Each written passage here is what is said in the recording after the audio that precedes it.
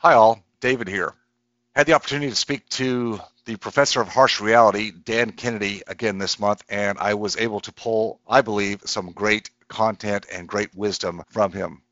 As you probably know, Dan has over 40 years of experience in business, in marketing, in politics, in the economy, and that's the type of person that I want to view through my own lens, but through his lens as to what he sees on the forefront, where we're going, what's happening. Because as I believe, and I think all of you believe, we are definitely in unprecedented times. Now, history can certainly reveal to us some of the things that can happen, probably will happen. Timing is always the question. When will certain elements occur in the economy, the political arena, globally, what's happening? We can make some guesses and probably make some pretty good assertions. The key thing is, how do we hedge against all of the unknowns? Well, it's impossible to completely hedge against everything.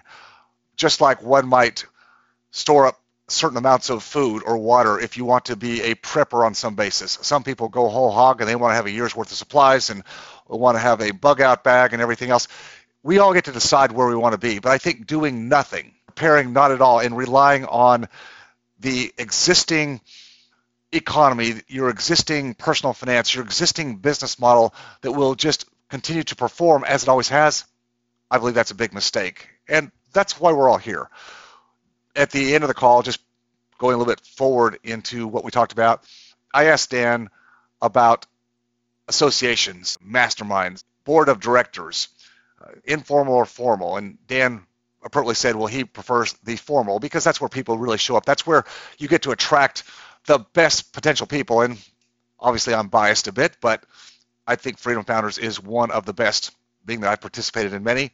I feel blessed to be surrounded by amazing members, amazing leadership team, and amazing trusted advisors from all different walks of life. And this is the experience, the relevant experience, and as Dan will say, the Rolodex that each one of us brings to the table. I bring a vast Rolodex. Each one of you brings a Rolodex, and I'm talking about resources, experience, people, information that you bring. Our trusted advisors bring it. And Dan called it a forced multiplier. Think about that, a force multiplier that allows us to pivot, to move around challenges and obstacles, but also to take advantage of opportunities. Without that kind of a force multiplier, the ability for us to progress, to keep our head above water, to make it through disruptive times can be very difficult. So I just, again, want to make sure that you all are aware of why we're all here. None of you need to be a part of Freedom Founders, but you are for a definite reason, a different purpose, the definitive purpose, just as I am a part of other masterminds for a real purpose. And the more mature I become in life, the more I realize that the network, the people with whom I associate, is probably one of the most important assets that I'm blessed and privileged to have. I got Dan to talk about the very strong movement of the progressive left, obviously the current administration that's been in place for a little over 100 days, and how strongly they're pushing right now to run their agenda. Again, there may be parts of it that you like. I'm not here to judge that. I'm just saying what we see is moving very fast, which means that none of us can really take pause and not take positions, draw a line in the sand in terms of how we are going to protect our own autonomy, our own personal freedom. We can't control what the government's doing. We can't control the environment. We can't control the wind, the weather, many things we have no control over at all. But what we can control is our own personal economy. And that's where I believe we need to put our emphasis. If we protect what we have and our ability to be free and not be under the thumb, under the pressure of the government dictates or industry dictates, whatever they may be, or regulations or boards that claim to have ethics. It's all about control. The government, your own industry, wants more and more to control you. The whole pandemic situation has been an exercise in that kind of control. Bureaucrats and politicians who want power and more control have grabbed it and are grabbing it with more and more zeal. This is very dangerous, my friends, and we have to be more cognizant of what's happening than ever before. So dig into this conversation I had with Dan because he brings out some really relevant points. These are the areas that I want to continue to bring to the forefront in our discussions in Freedom Founders. Yes, will we always talk about sustaining wealth? Will we talk about how we utilize the variety of alternative investments and the wide variety of very experienced trusted advisors through whom we can invest our capital? Absolutely. That's a core construct. That's the base of the pyramid of the five freedoms. Yes, economic freedom is what allows us to have options and to push back against those who wish to control us. Those who don't have their own house in order, those who are living a consumption lifestyle beyond what their income should provide, they're using debt to do that. Their business model is marginal and maybe only running strong today because of all the COVID stimulus that's been carried forward by the government. As Dan says in our discussion today, that's fake money, and fake money will always run out eventually. What happens then? Are we individually prepared to deal with that, or are we just running on the fumes of the stimulus fake money? This is something that we should all pause to take a real hard look at and be sure that we are setting the stage for managing what's to come next. And we can have more prognostications about that. It's exactly what we'll continue to bring to the table through Dan and many of the other people with whom I associate, because I know they bring relevant experience to the table. Now, it's my job, as I'm curating and you're curating through Freedom Founders, to do the same thing. Your situation is not identical to anybody else's, but you can learn. We can all learn through other people's experience and what they're doing, and really give ourselves permission, and that's a big word here, but permission to be different, to not be doing what everybody else is doing. That is why you're here. That's why Freedom Founders exists, is because we don't follow the shepherd. We're not sheep that are just walking off the cliff because everybody else is doing the same thing. We have to be in positions in our own life, in our own business model, where we have that flexibility, the ability to be adaptable, to be able to turn on a dime when necessary, and to be open to doing that and not be dug in to the constructs, the way we've been doing things, the way it's always been done.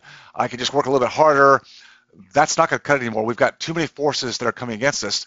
But remember, on the other side of disruption comes a lot of opportunity, and that's the other piece. So take the optimistic side that you're with the right group, you're in the right place to take advantage of what comes. We'll help you stay positioned accordingly, because there's going to be a lot of fallout coming forward. I sense it. I see it.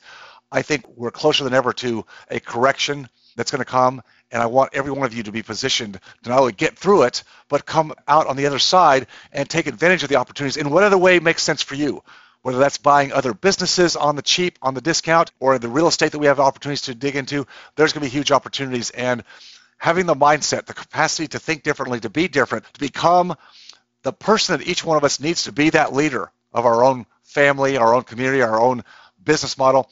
That's the opportunity that we have, because the vast majority of people are not doing what you're doing. So stay the course. We'll remain relevant for you. Thank you for your time, and enjoy this session with Mr. Dan Kennedy. Dan, last year, it was June of 2020, and you were part of one of our Freedom Founders events. We talked during a discussion you and I had about the fact that we were looking at the November 2020 election. Nobody knew what was going to be the turnout, but we were trying to take a little bit of a prediction and say what would happen if Trump was reelected, what would happen if he was not. And you made a statement that we really took in our group and kind of made that a headline, in that there was potentially a 5-year window. You said potentially 5 years, could be less, but maybe 5 years to get your house in order. Now we know what the election has passed. We know what the results are. Do you still think, Dan, that there's 5 years to get done what you would think people need to get done, or has time compressed? Time is compressed a little bit, or at least threatens to compress a little bit. The speed at which they are attempting to implement massive things is alarming. Now, again, there's a difference between attempting and getting done, and in many cases, there's a lag time after it gets done, tax law typically being one of those things. So if you get it done this year, it obviously doesn't really start to affect anything until next year. If you get it done next year. It doesn't really affect anything until 2023. We don't really have a good dog in the fight. We are mostly dependent on their own internal problems and the traditional slow moving of government. So there's a lot of noise. And look, if you want like canaries in the coal mine, when Sam Zell, who your members should know, right. If they don't, they should. When Sam Zell is saying for the first time in his entire career, he's been buying gold. Yeah.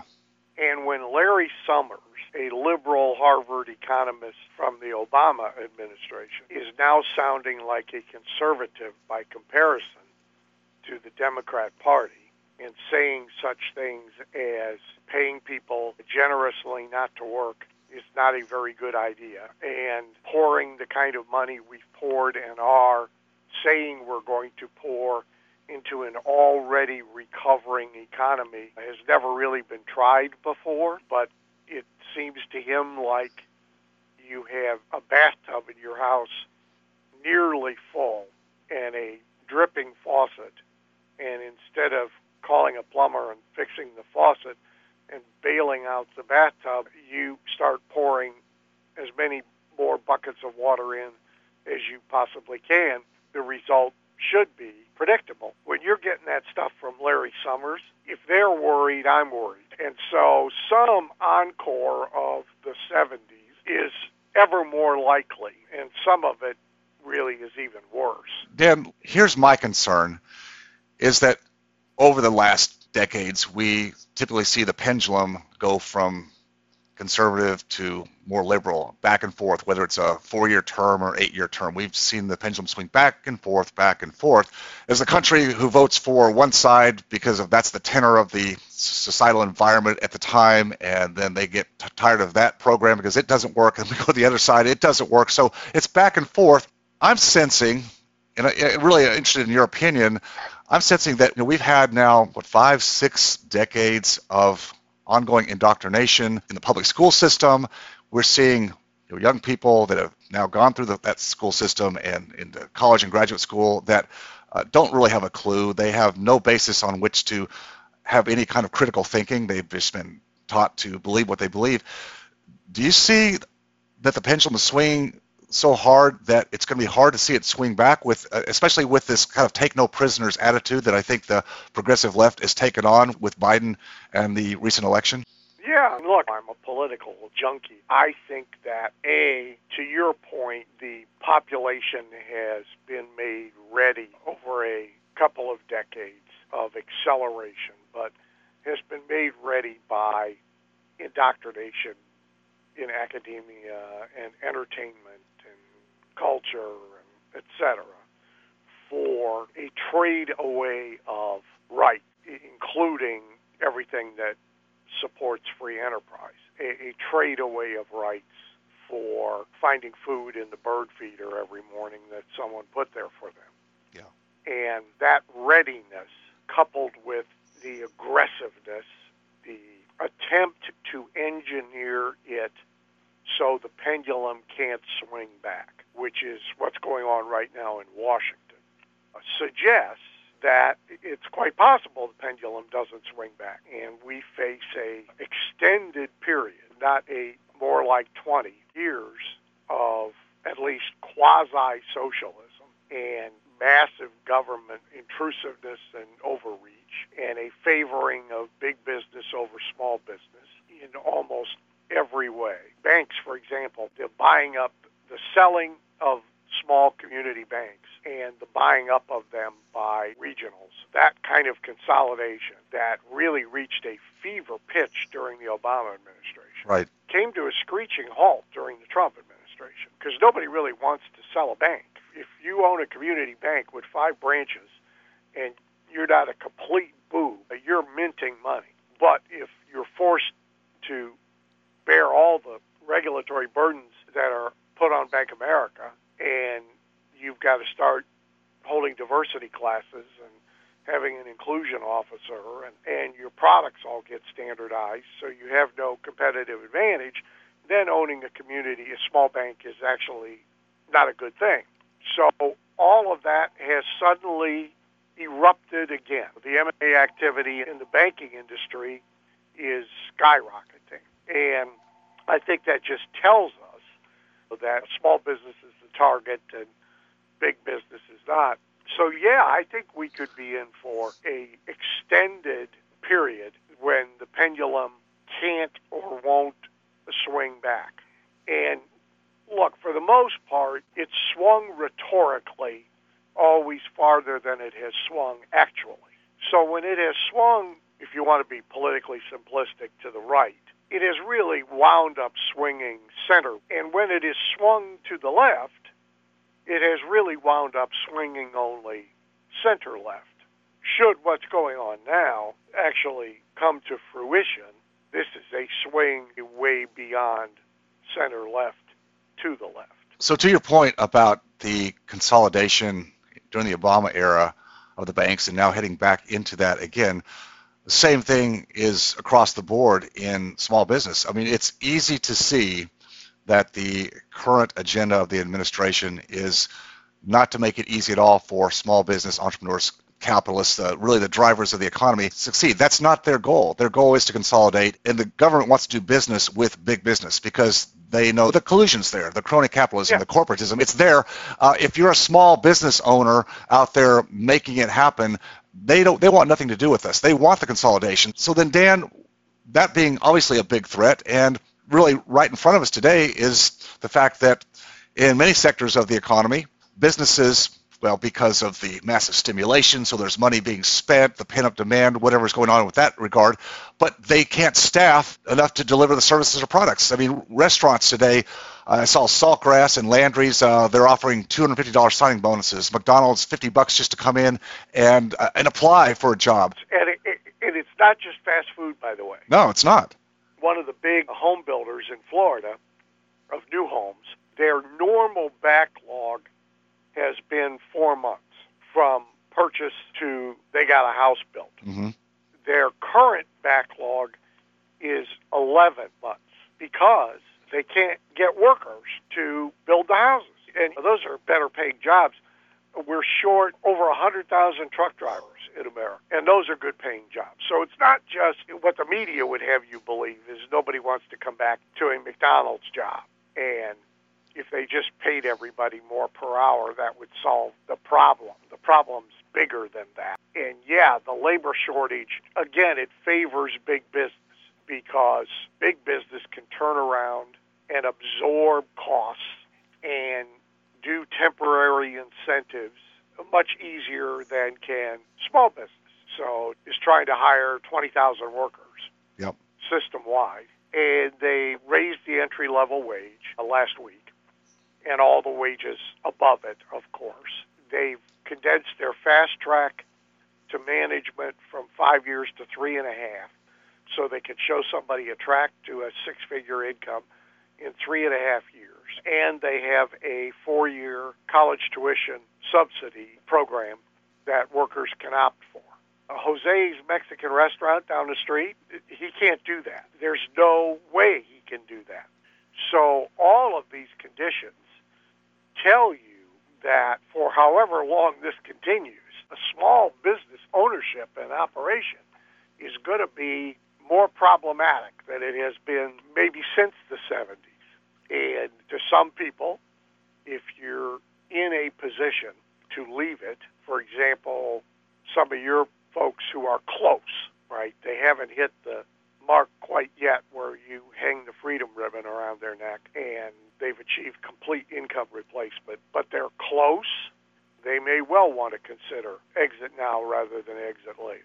Many are to that point, Dan, and they're looking at really some of the changes they could make that will make that difference, and a lot of it's geographical. Moving out of the states that maybe they've enjoyed because of lifestyle or other perks, but the great mass exodus from California, where taxes are going through the roof. Moving. You've always talked about the fact that so far in this country you can cross borders in the states and go where you want to. You just find the sign on the highway that points to a state or a new location that could offer you the ability to live more freely and not be on that hamster wheel. So that can be an option, and many people find that to be one that's good. But let's go back to what you said about the wage increase and the labor shortage.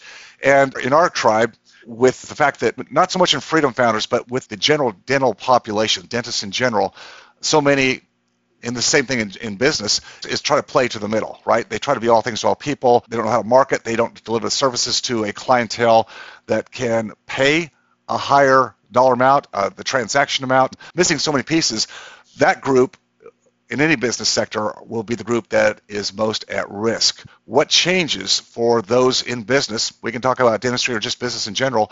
What changes, or does Jose's restaurant, for example, do they need to make so that they can compete against the larger companies, in our case, the DSOs, the dental service organizations that are consolidating, and have the leverage that the small business owners. How do you remain autonomous if that's what you choose to do and still have a run rate where you can survive? Sometimes that answer is centered around what you said a few minutes ago. It is geographic. And so the practice or the small business I'll even take where I live. So in a community 25 minutes from my house, that is one of the most affluent communities around, the small business and the small restaurant there, if their owners are smart, is more able to compete than 25 minutes in my direction in a upper middle class community, because in the affluent market, there's more price elasticity. So they can raise prices, take care of fewer customers or patients or clients, thereby requiring fewer staff. They can be open fewer hours or fewer days, and they can wind up netting the same income. I have a client right now in the hearing aid business where I did a great deal of work a decade ago, and the top price for a set of hearing aids is right around $8,000. It has not gone up in 5 years. It was $8,000 5 years ago. And basically the retailer, like a Miracle Air, the audiologist, and the MD / audiologist, or in his case, an ear surgeon, they're all selling top-end hearing aids at the same price at $8,000. Now, to me, this is nuts, because the MD surgeon, who can also do cochlear implants and has a much higher level of expertise to factor into his case to the market. Yes. And that ought to give him price elasticity. And for the most part, it's not being used. But to get that, you can't really be selling to the same Tom, Dick, and Mary that the ordinary audiologist is, or that the retailer is, because they may not be price elastic. So you've got to match your I'm a better, safer, more expert source story with a targeted segment of a market who will appreciate that and respond to that. Right now in real estate, in the agent business, there's a big move with national portals and lead generation portals that are forcing 2% commissions. Right.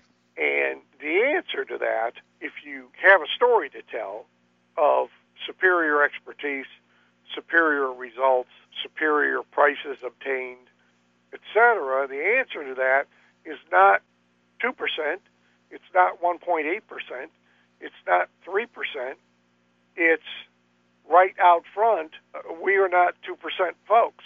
It's 7% here, plus a new client activation fee. And here's why. You got to deliver that to the right prospect. But to the right prospect, that'll work. And to do simple math, you could do 1/3 the transactions and be in the same income place, which means you need less infrastructure. You need less support. You need less staff. So that's interesting, Dan, because here were some of the lessons that came out of the pandemic, the shutdown that many businesses and certainly our dentists experienced last March, April, and into May, was that many of the jurisdictions would allow emergency only, and there's different definitions, but most dentists were able, even under the most confined jurisdictions, most were able to, quote, be open, but not for scheduled appointments, not for their routine hygiene, but open to take, quote, emergency calls and whatever they wanted to find that is. And what they found was that dentist with low staff, maybe one assistant, was all you would need to be there, but they would get, gosh, it could be two, maybe three people a day would call in and have some significant need for treatment that they could do same day. Come in, the person was appreciative, this doctor got them in, when a lot of doctors' offices just put out the "we're not available" sign, answering machine. So if you were there and able to take that on, understood the positioning and the scarcity effect that you had, many of our doctors that did that actually found what you just said. They were absolutely as profitable, if not more, with a much less stressed schedule, with less infrastructure, less overhead. Well, why would you go back to what you were doing? Why would you ever go back to having 3 hygienists and doing PPO, decreased reimbursement insurance, and trying to make it up on volume? Why would you ever go back to that when you just saw what it felt like? And many just didn't get that. Again, not in our tribe, but I talked to many that outside that just didn't pick that message up. Well, no matter what the conditions are, and in this case, let's call them unkind, unfriendly, disadvantageous conditions. No matter what the conditions are, there are always business owners in virtually every category who surrender. They really weren't done in by Walmart. They weren't done in by Amazon. They weren't done in by the virus. And they're not going to be really done in by Biden because they surrender before that would ever happen. Norm Schwarzkopf told me that when they did Desert Storm, when they invaded Iraq, literally Iraqi soldiers were coming to them like the migrants are now down at the river turning themselves into Border Patrol. They were marching up to them and putting their guns on the ground and wanting to be captured. They just surrendered right away. So that happens every time there's a bad set of conditions, and it happens in every business category. Then there are always some that sort of barely survive and maybe survive long enough that the tide turns and there's a boom period where there's money running uphill, and that kind of makes them whole again. And then there's always a group, a much smaller group, who are intellectually and emotionally flexible and creative. And not only do they prosper under the bad condition, they adapt going forward and use what they discovered during the bad condition. Right. But has always, it's a pyramid. And there's 1% at the very top and 4% near the top and 15%, and then we have a precipitous fall. And it's an important point is you do not have to do business the way you've always done business, nor do you even have to return to it. There are, for example, in the restaurant industry, restaurant owners who have discovered something similar to what you just described with dentistry. They've discovered that being takeout only is actually more net profitable for them. Yes. And it requires fewer people. Exactly. And can be smooshed into fewer hours. And they're not reopening for dine-in. Now, that's a small business answer, right? It's not the way a chain would operate, but it can be the right answer for Luigi's Pizza. Right. I think that one of the things that comes with experience that is dangerous is commitment to it. Mike Vance, the creative thinking guy with roots to Disney, Mike always cautioned about just age, that along with hardening of the arteries comes hardening of the attitudes and the aptitudes. And so it's dangerous to be unmoored from your experience or unmoored from other people's relevant experience. But it's also dangerous to be anchored to it. Yes. And most rich folks have included reinvention a number of times in their careers or in their businesses. And yeah, rich folks that have been able to sustain themselves through the economic and industry-specific turmoil, disruption, what have you, have done that. That's, again, as you said, with the pyramid, that's the small percentage at the top. The majority kind of have that sunk cost fallacy, that syndrome that, well, I've put everything into this model. This is all my training. I'm not really comfortable with taking, they think it's the risk to be adaptable or creative. They think that's risky. So I picture them as treading water in the pool, right, Dan, or in the lake, treading water. They're keeping their head afloat, but they're starting to bob. And they think, well, I can just keep this going and, gee, someone will save me somewhere. Things will turn back around. So I think being cognizant of one's current model, understanding where the risks are, understanding where the overhead, the infrastructure is too heavy, where they can't be flexible or adaptable because, well, they don't have margin. They don't have revenue margin. They don't have enough profitability. They have carrying too much debt load, or maybe decided erroneously through this pandemic and this massive amount of stimulus, oh, it's a great time to pick up and expand. Let's go build a new whatever, a $2 million new infrastructure because, gee, we have all this demand, and they think that's the way to solve the problem. I'll bet you would say not so fast. Yeah, not so fast. Not necessarily wrong. Mm-hmm. There is a difference which Wall Street rarely reflects, but Main Street does. There is a difference between fake money and real money, and fake money eventually stops. Right. It's always hard to be right about timing, but we can be certain that what has caused I saw an interview yesterday, the resorts in Hawaii are so full that if you want a beach chair, somebody's got to get out there by 6 o'clock in the morning to claim it. Kind of like buying the new iPhone, right? Lining up. Yeah.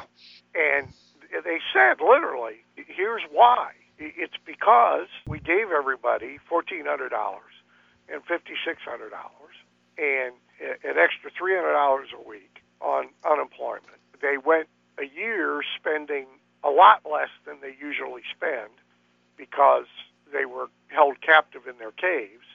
So there's that money. Now there's all this fake money. There's a promise of more fake money. Newsom is now going to send everybody in California $600 out of the surplusing magically. And so they're spending it. Vegas is full for the same reason, by the way.